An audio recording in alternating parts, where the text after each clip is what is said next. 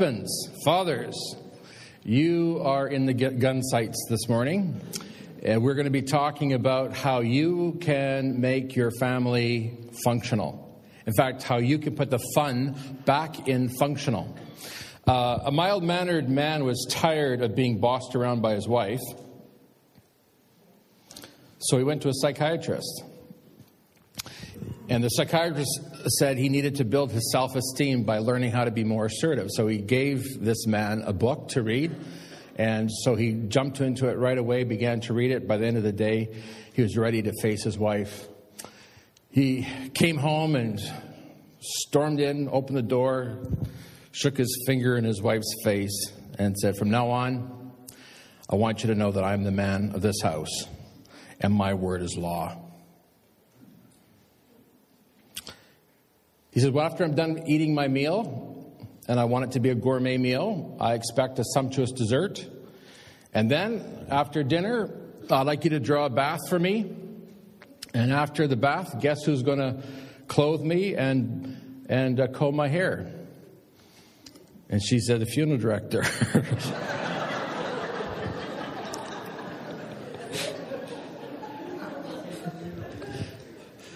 Okay, so we're going to try to tackle the subject. Men being a good husband, being a good father. Here's the thing. I think that most of us understand that the traditional church view of husbands, fathers, is that a man is supposed to be the head of his house. He's supposed to give leadership. Now, we've somehow misunderstood that. We've taken that to mean that men are supposed to be the dictators of the house and that they're supposed to command and demand and order people around and boss everyone around. If you understand that that's what it means to be head of your house, then there's a good chance that you're probably not getting along too well with your family. But if you understand that being head of your house means to be the chief servant, then you're probably getting it right most of the time. Now, here's what I do know. I know that everybody has a different kind of a personality. There's some who are very outgoing, some who are quite forceful. Others are more mild-mannered, maybe not as forceful. And so here's what we're going to do. We're going to resist the temptation to try to push everybody into one box and make everybody look the same. The Bible does not tell us that there is sort of one way to be, but rather it tells us that there are principles that we're supposed to practice and put into practice in our home. So guys, here's the thing. If you're not the one in your home that's got the more sort of dominant personality, that you're not that forceful, that you're maybe a little bit more mild-mannered than your wife is, which is a very real possibility, that's okay. But what you do need to learn today is, what does it mean to be the husband, to be the father that God wants you to be? And there's two things that I'm going to ask you to follow along with through this morning. There's two things that all men, all Christian men who want to do things God's way, all men must do these things. And here's what they are, very simply. Men, you are called to make sure that everybody in your household knows that you love them. And so I'm going to ask you the question right now. Does everybody in your household know that you love them? And I don't mean just, oh yeah, they know it. They all know I love them. No, I mean, do they really know it? Are you getting on with your family? You get along with your kids? You get along with your wife? Do they really know you love them? And then the second thing is this. Your job as a father, as a husband, is to be the one who gives leadership concerning what you value as a family. What is your value statement? What is it you believe that you need to do as a family? We'll talk more about that in just a moment. But first of all, let's talk first about what does it mean to be a good father. Now, everybody knows that almost on a regular basis, monthly, almost weekly, I talk about the fact that life is all about relationships. This is what life is. This is the sum total of life. When you come to the end of your life, the one question that you're going to have in your heart and in your mind is did I get it right in terms of my relationship to my wife, the relationship to my kids, and relationship to my God? That's all that matters in your last breath. So here's what you need to know. You need to work on that right here, right now. And if you haven't been working on it, you need to start on it today. So, how do we do this? What's the pattern? What is the template for us? Well, thankfully, the Apostle Paul tells the believers in Ephesus what it means to be a good father. And here's what he says. And maybe if you could just read this with me. Fathers, do not provoke your children to anger by the way you treat them. Rather, bring them up with the discipline and instruction that comes from the Lord. Now, Paul in this verse is showing us two ways to be a father. One of them is legitimate, and the other one is absolutely not legitimate. Now, here's the problem. In so many families, most fathers are doing it the wrong way. In fact, you're doing it the way that the Apostle Paul describes in this verse. This first sentence, fathers, do not provoke your children to anger by the way that you treat them. So there's two extremes to this. Two ways that you make your children angry at you. The first way, guys, is that you act like you're the boss. You're the boss. Do as I say. Don't interrupt me. Don't talk back. Just do as I say. No discussion. Don't talk back. I'm the boss.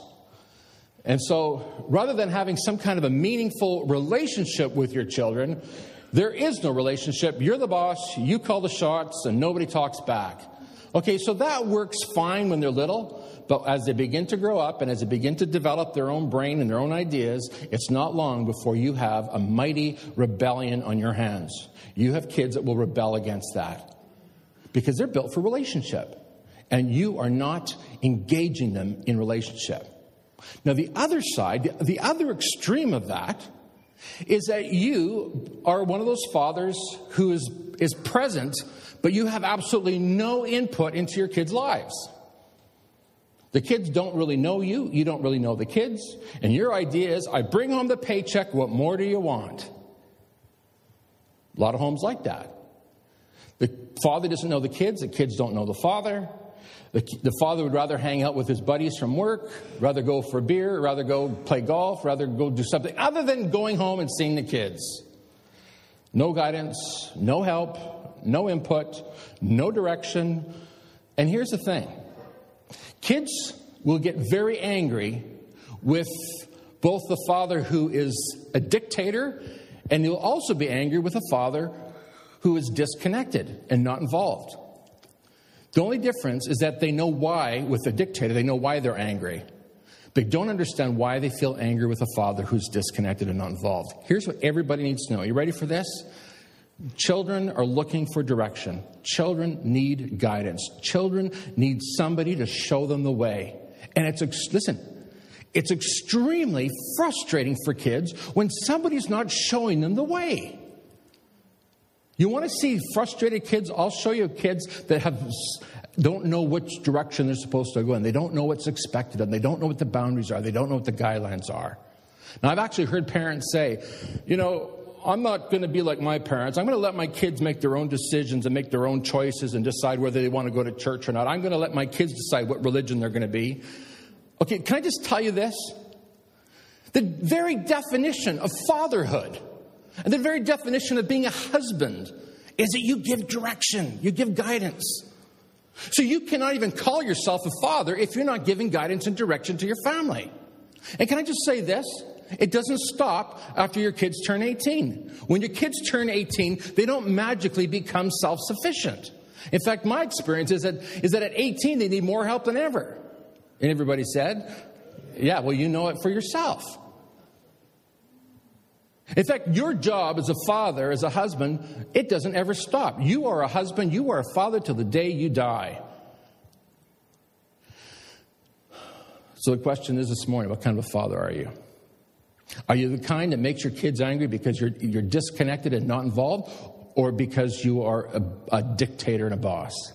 Paul says, don't provoke your kids to anger, and that's a sure way you're going to make them angry at you. You're not being a father at all when you are the dictator or when you're disconnected. You say, well, I'm not the talkative type. Tough. Learn how to talk. I'm by nature quiet. I'm by nature, I just let my wife do all the talking. Learn how to talk. Learn how to use your words. The ones you learned in kindergarten, in childhood. Start using those words, guys. Start learning to talk. Listen, start learning how to share your feelings. Oh, Pastor, I knew you were going to get around to that. Last thing in the world. I don't want to talk about my feelings. Let's talk about barbecuing. Let's talk about grilling. Let's talk about hockey. Let's talk about the Jets winning in overtime. We can talk about that for hours. But don't make me talk about my feelings. Okay, here's what you need to know. That the very foundation of relationships is that there is a heart connection, heart to heart. And so my question to you today is, what kind of a father are you? Are you that kind of a father that provokes your children to anger? Or are you this other kind of father that Paul talks about? He says, rather than provoking your kids to anger, listen to this, bring them up with the discipline and the instruction that comes from the Lord. Now that phrase, bring them up, in the Greek, the actual Greek word is nurture them. Now, I'm going to tell you something. The word nurture is often associated with women. It's mothers that do the nurturing, right? It's the mothers who cherish and protect and cradle and cuddle their kids. But the word that Paul uses in the original language is fathers, nurture your kids. Love your kids. How? Through discipline and through instruction that comes from the Lord. Now let's break that down for a moment. The two aspects, or the two ways, guys, that you're going to show love to your kids, first of all, is in fact through discipline. Through teaching them what is right and what is wrong. Through teaching them that there are consequences for behavior that does not match or meet up with your way of doing things or with your value system. And there are rewards for when they get it right. Now, fathers, this is your job. Your job is to give out consequences and give out reward. We call this discipline. Now, what is the end result of discipline? Can I just remind everybody here today, discipline is not revenge. It's not your way to get even with the kids. You know, they're driving you nuts. I'm going to teach them a lesson now. It's their turn. You know, and so you become a bully and you beat your kids up and you're going to teach them, I'm the boss. That's not what discipline is at all. What is the end result of discipline? Why do you discipline your kids? I'll tell you why. Because someday your kids are going to move out of your house. Hopefully. Someday they're going to go on their own. Now here's the thing. Mom, you can't follow your son and go live with him wherever he goes. Here's what's going to have to happen.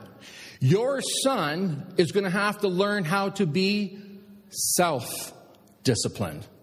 In other words, the goal of your discipline now is for their future self-discipline. That's their only hope. And if they don't learn now how to be self-disciplined through your discipline, then their lives will be wild and out of order. Now, I'm going to tell you, this is the thing that I deal with as a pastor all the time. I deal with families where everybody is just out of control. There's no discipline. Mom and dad aren't disciplined. The kids aren't disciplined. Everybody's wild and crazy, and they want me to come and fix it. Can I tell you something? I can't. I can't fix it. You have to fix it, because that's your job. Now, I'm going to just tell you the power of self-discipline. Brian Tracy, who's a prolific author, and his main thing is teaching on goal setting and getting things done. That's his main thing. But here's what he says about self-discipline. You ready for this? He says the closest thing that he can think of to being like magic is self-discipline. Because here's the thing. If you can be self-disciplined, you can achieve anything. Did you get that? Fathers, if you want to be a great father, you need to discipline your kids so that they can come to the place where they are actually self-disciplined. So that when they leave your home, they can make right choices and do the right thing all the time. And if they can learn how to do that, the more self-disciplined they are, the more successful they will be in life, in their marriage, in their job, in their friendships, etc., and most importantly, in their relationship with God. Self-discipline, he says, is like magic. Well, guess where it comes from? Fathers, it starts with you. You're the one that's got to do this. And this is what the Apostle Paul is saying. So you're going to discipline them. You're going to teach them what it means to control themselves. You're going to make sure that you give consequences for bad behavior, and you're going to reward good behavior. Do you know, in the book of Hebrews chapter 12, one of my favorite chapters in the whole Bible, I really would advise everybody after the service to get your Bible out and read Hebrews chapter 12. But here's what the writer of Hebrews 12 says. It says, as you endure the divine discipline, remember that God is treating you as his own children. Who ever heard of a child who was never disciplined by his father? So here's the thing. In your home, as fathers, you are disciplining your kids. You are teaching them what they need to know. Why? For their own good. Not just so you can get even with them and teach them a lesson, but you're teaching them discipline for their own good. And here's the other part of it. Because someday when they leave home, then they're going to begin to experience the discipline of God. If they didn't experience it in your house, they're going to experience it from God. If you don't give the discipline, they're going to get it from God. Because why? Because God loves them. And the Bible says God disciplines those he loves. In fact, the Bible says that those who do not experience the discipline of God are not God's children. So you need to understand that discipline is, in fact, the highest form of love. That might be very hard for you to understand because you have a very negative idea, a negative understanding of what discipline is. Discipline is patterned after what God does in our lives to make us better people. Now, here's the next part that you need to know. It says here, bring them up in the discipline and the instruction that comes from the Lord.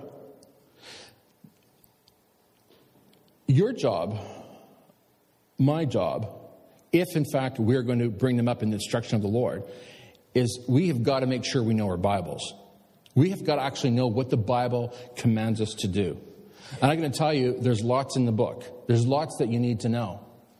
The Bible, folks, is a guideline. It's a map. It's a handbook for life and how to live the abundant life. Remember I said back a few weeks ago, someone said, I tried Jesus, but it didn't work. The reason it didn't work is because you didn't do it Jesus' way. If you're going to truly try Jesus and do it Jesus, try Jesus and see Jesus work in your life, you're going to have to do what he says. Well, the only way that you can do what he says is if you got to know what he says. And so you need to know your Bible. Gentlemen, fathers, this is your first line of duty as fathers, as husbands. You've got to make sure you have a relationship with God and you know what is in that book.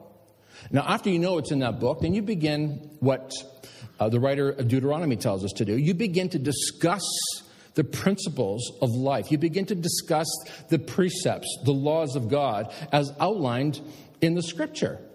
And the writer of Deuteronomy says this: when you're walking on the road, discuss it with your kids. When you're putting them to bed at night, discuss it with your kids. When you get up in the morning, discuss it with your kids. When they're going to bed, discuss it with your kids. But discuss what? Discuss the truth that God has given to us in order that we may have an abundant life. Now, I'm going to tell you this, and this is for everyone. You need to have a clear value statement. You need to know what it is that you as a family really highly value. Last night, I sat down with my family, and we just discussed what our values are. And the things that they've been hearing from Gloria and from me over all these years. And I want to share with you our value statement, what it is that we believe, and what it is that we stand for. Now, can I just tell everybody this? If you don't know what your values are, your values very simply are reflected in your behaviors. Whatever you do tells me what you value. So if I came and spent a week with you, at the end of that week, and maybe at the end of the day, I could actually sit down and I could tell you what you value, what your belief system is. Because here's what I know for sure. You always do whatever you believe. So you could say, I believe that, but if you don't do it, then you don't really believe it. For instance, if I say that I care about the poor, then I got to prove that by my actions.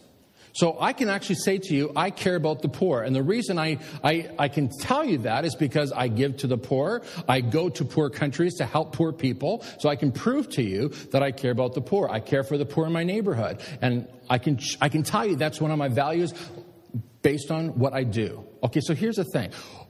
What is your value system based on how your family operates? And gentlemen, it's your responsibility to drive the value system in your household. We're not all type A personalities. We're not all drivers. We're not all loud and brash. Some are mild-mannered. Some are more outgoing. Some are quieter. Some are more reflective. Some are more outgoing. It doesn't matter what your personality type is. What I do know is this, is that God wants you as a father to make sure that you are disciplining your family, and secondly, that you are leading the charge in your value system. That you're making sure that everybody is falling into line with what you believe. Let me just quickly share with you the Duncalf family values. And I'm saying my family, this Duncalf, the Gloria and Alan Duncalf family. Here's our values.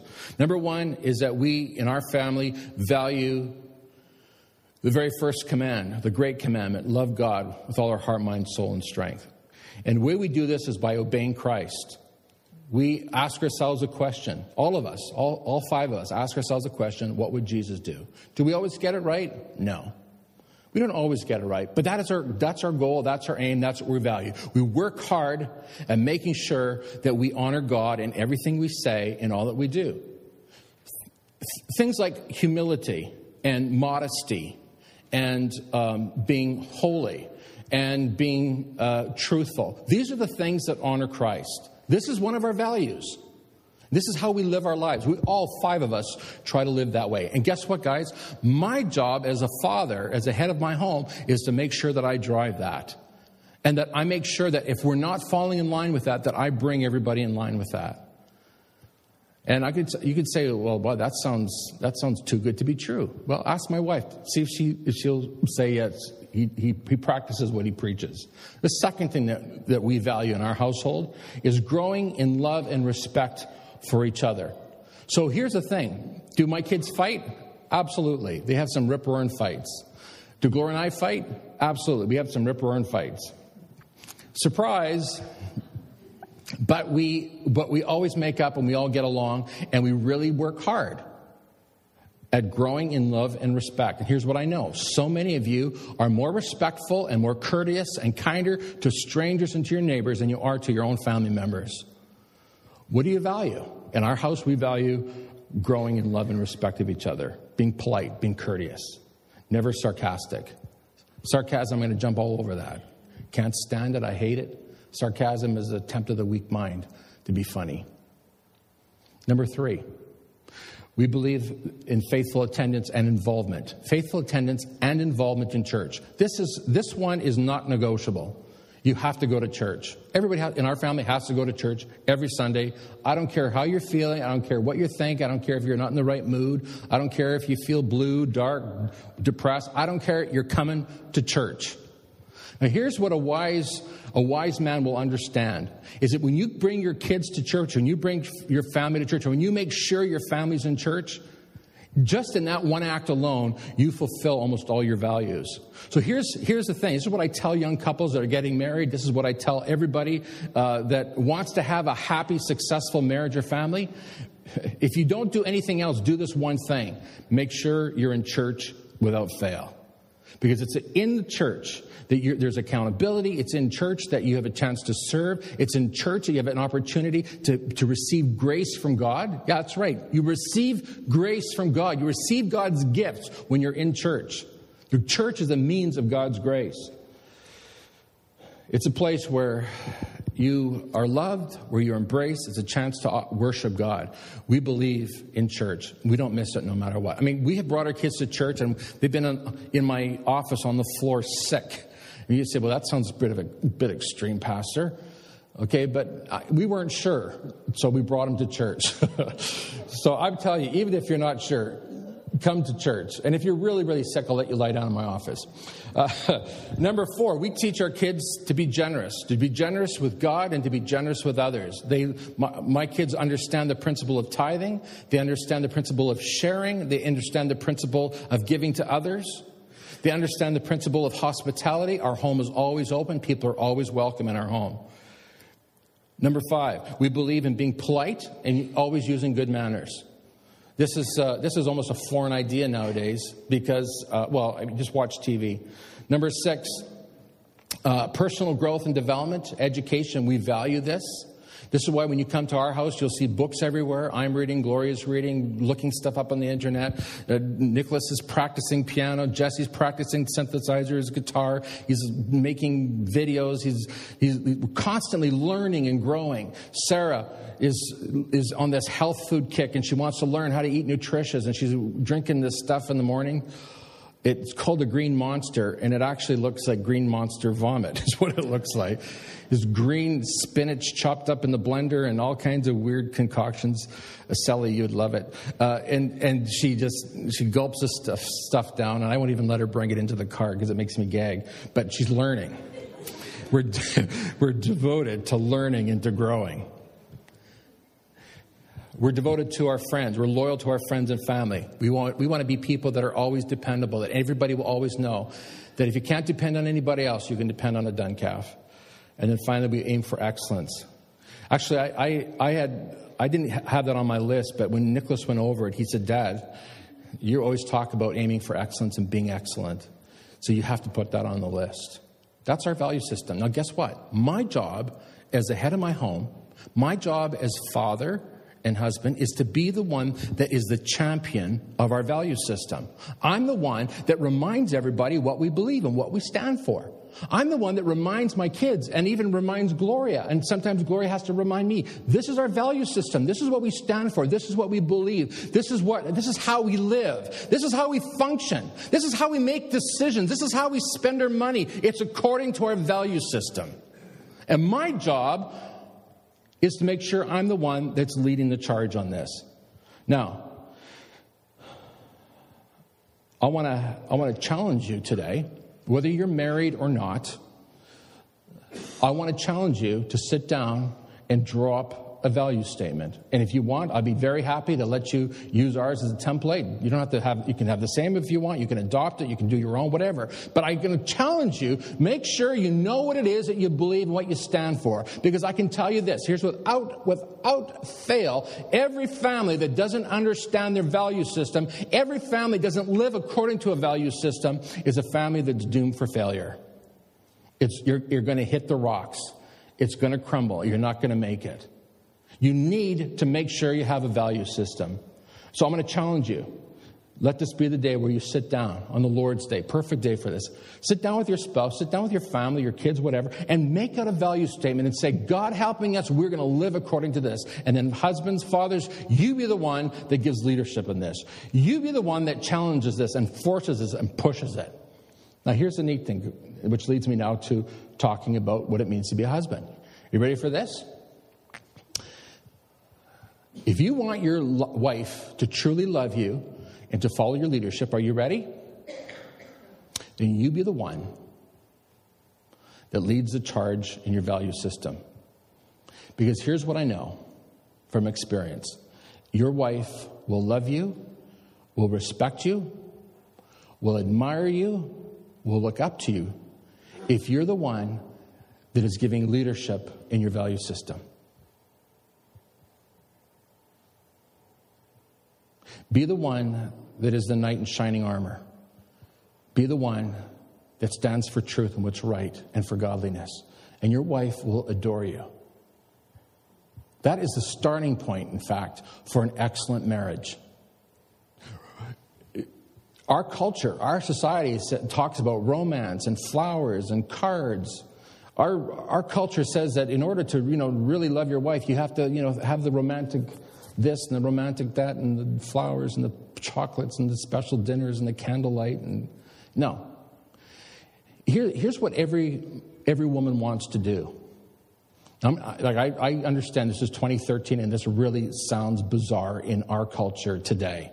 But here's what I know. Every woman wants to respect and admire her husband. Ladies, would you agree with that? Yeah. Some aren't sure. Some don't want to say anything because your husband's sitting beside you and, it's just not happening. Every woman wants to admire and respect her husband. And guys, listen to me. The beginning of a great marriage is going to be a marriage where your wife can admire you and respect you. Can she do that? Are you respect worthy? Are you worthy of her honor? That's the beginning of it. I'm going to tell you this. This will turn her on in a way that you can't imagine. Because now, listen to this. Now she's not living with a man who is like one of the kids. Hello? How many marriages the man of the house is in fact one of the kids? He's the oldest kid. And he's just as dense as the rest of the kids are. That's what she's thinking. Like the guy in the he has no clue. He's just made a ton of work for his poor wife. And he thinks he's the hero because he's coming home and hasn't got a hot clue. The kids come down in the morning. What's for dinner? What's for breakfast, Mom? Husband comes down in the morning. What's for breakfast, dear? What am I wearing? Where am I wearing to work today, dear? How come my clothes are on the floor, dear? How come I don't have any clothes in the closet? How come I don't have any clean underwear? How come I don't have any And he's just one of the kids. Now he expects her to be in love with him and to admire and respect him, but he's acting like one of the kids. Listen to me. The starting point, guys, for a great marriage is that your wife admires you and respects you because you are worthy of it. A woman went out to buy a gun.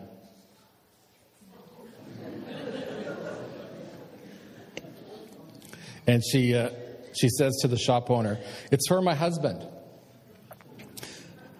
"But madam, guns are very personal. I think that he should be invited to come down here and properly find the gun that suits him." And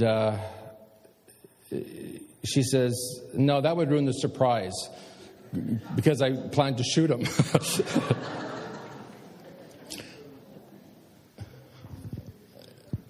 I know today, there are couples here today, and you are under a lot of stress. And wives, you've just been waiting for your husband to hear this talk today. Now, I told everybody in the first service that today I talk about husbands and next week I talk about the ladies. And so I had one man say after the first service, "I can hardly wait till next week." So guys, we're picking on you today. You need to be the one that sets the pace in your household. You need to be the champion of your value system. You need to be the one that inspires a respect and an honor. But it doesn't end there. That's absolutely the starting point, but that's not the end point. Here's where this needs to go. You need to stop talking and start acting like you love your wife.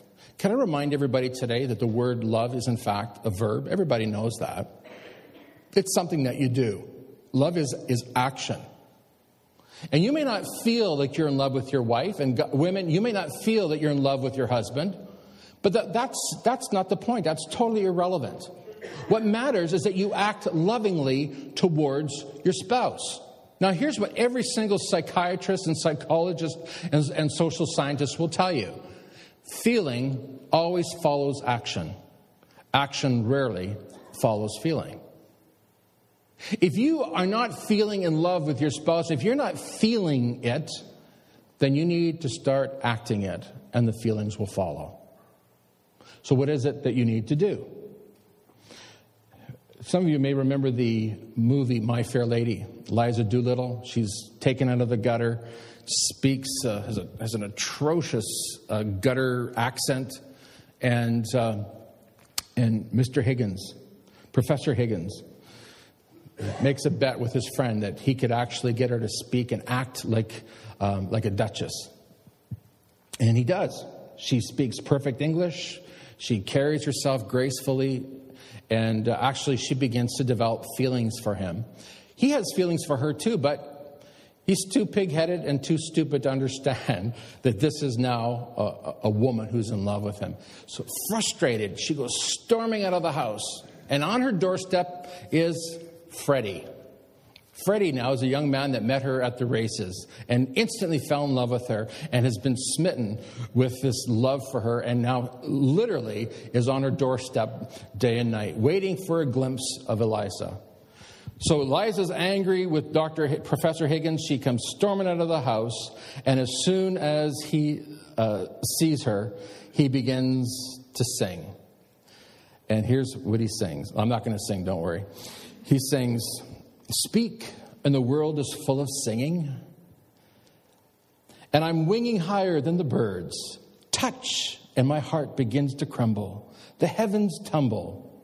Darling, and then Eliza breaks it off. Words, words, words, words. I'm so sick of words. I get words all day through. First from him, now from you. Is that all you blighters can do? Don't talk of stars burning above. If you're in love, show me." Friends, this is what it means to be an excellent husband, an excellent father. You need to show the people in your life that you love them. And the only way that you can show them is by the things that you do. Talk is so cheap.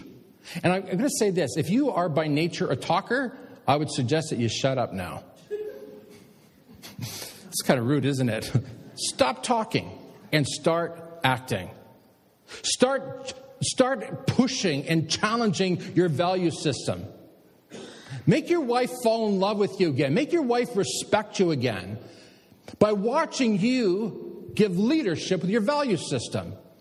And it doesn't matter how old your kids are or how young your kids are. Make sure you're challenging them regarding their values. And then after that, folks, here's what you need to do, is you need to hear her heart. Remember I said last week, you've got one mouth and two ears? So you need to listen twice as much as you speak. Guys, here's what you need to do. You really need to learn the fine art, and it's a fine art. I've been married for 24 years. I think I'm just catching on to it now, right there. I'm just catching on to this. You've got to learn how to hear what's in your wife's heart. Look, guys, you are not a lawyer.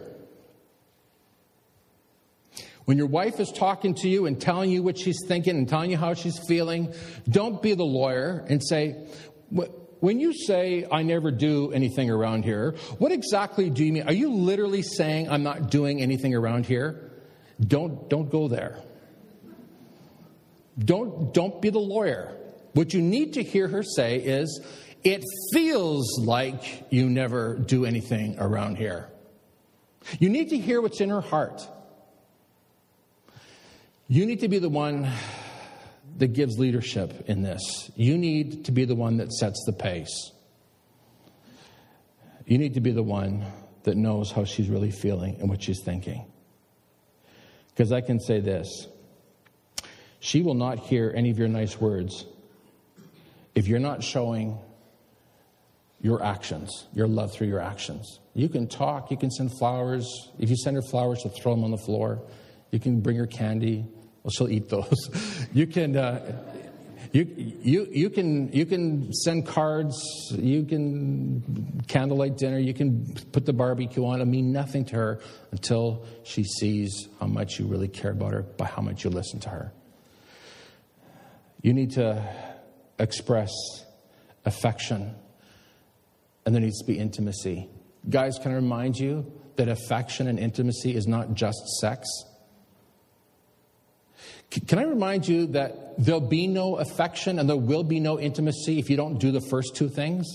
You'll notice that I put that at third place on the list, and I'll tell you why. Because before there'll be any intimacy, before there'll be any affection or any sex, first of all, she's got to respect you, she's got to admire you, and secondly, she's got to know that you actually care what's in her heart. And when that's done, then you need to make sure that she knows how much you care about her by your physical touch. And at the end of it all, you've got to serve her. Because that's really what it means to be a leader. you've got to be the chief servant in your house. You need to live for your kids and live for your wife. You need to serve them and take care of their needs first before you ever take care of your own. Guys, here's what so many men do. They take care of their own needs first. They go and buy what they want for themselves. They make sure that their needs, that they get the break, that they get what they like, that they buy what they want. They don't really care about their wife and kids. You got to make sure that your kids are taken care of, your wife is taken care of first. That's what it means to be a servant father. I want to close by telling you this. Don't be like this couple that came to me not that long ago. They don't come to this church. I never met them before, haven't seen them before then, I never seen them since. But I got a call one day, and this person said to me, Pastor, my marriage is in trouble. Can you help me? Now, when a man comes to me and says that, my marriage is in trouble, can you help me? 9 times out of 10, I can't. Because by the time the guy gets that his marriage is in trouble, it's over. You can put a fork in it. It's done. So I said, you can come to my office. We can chat. And I said, you better try to bring your wife along. So he did, and she came. And so I said, I'm really glad you're both here. And he said, well, I'm hoping that you can help us. And I turned to her and I said, very simply, I said, do you want your marriage to work? She said, oh, no, I have no intentions of ever going back to him. I said, well, why are you here? Because, well, you never know if you could learn something. You know, I could learn something for my next relationship.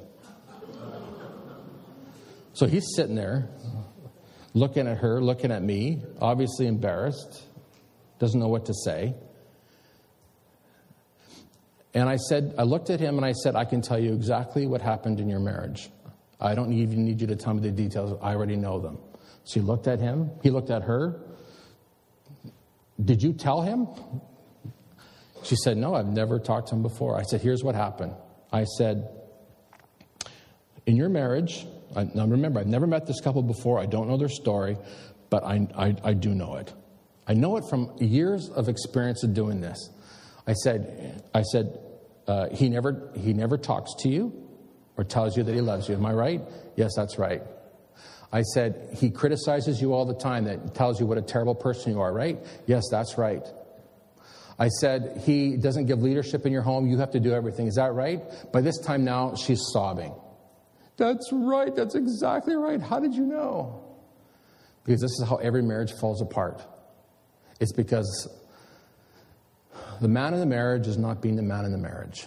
He's not being the father that he needs to be. He's not being the husband he needs to be. Now, here's the thing. Wherever you are in your life right now, today is the start of a new day. Things can change this moment. Young people, the day is coming when you're going to get married. Make the right choice and make them now. Guys, I'm telling you now how to be a great husband, how to be a great father. If you do these things, you're going to have a great marriage, a great life ahead. Those of you who are struggling right now, the turning point, guys, this is why I started with men first. It always begins with a man. Men, you have got to be the one that leads the way. You're the one that's got to take the initiative. You're the one that's got to set the pace. They sat there, she cried, and then I said, and here's probably what happened. I don't know this for sure, but I'm guessing that somebody was nice to you at work. Am I right? Yes, she says, yes. I said, somebody you had never met before. Am I right? Yes. He talked to me nicely and told me that I had a nice smile. That's all he said. And those were the nicest words she had heard in years.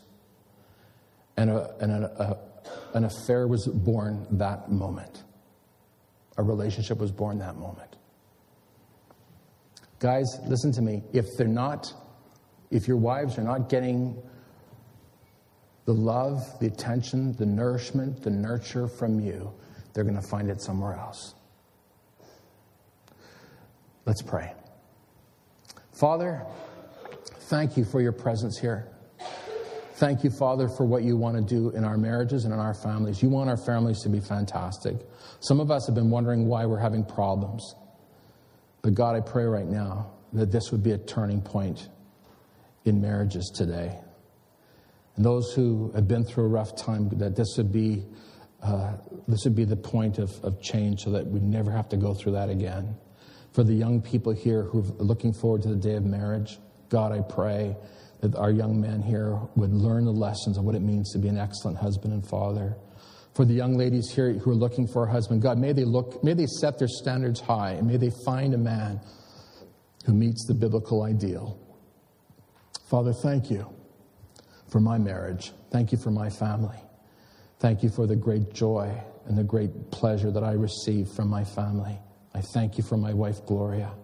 Thank you for my kids, Jesse, Nicholas, and Sarah. What a great gift. What a great joy. The greatest joy of my life. Truly, life is about our relationships. So God, I pray this for everyone here today, that they may have wonderful, wonderful marriages, wonderful family life. God, give us the courage to take the steps that we need to take in order to have a great and abundant life. And we pray that in Jesus' name. And everyone said it with me?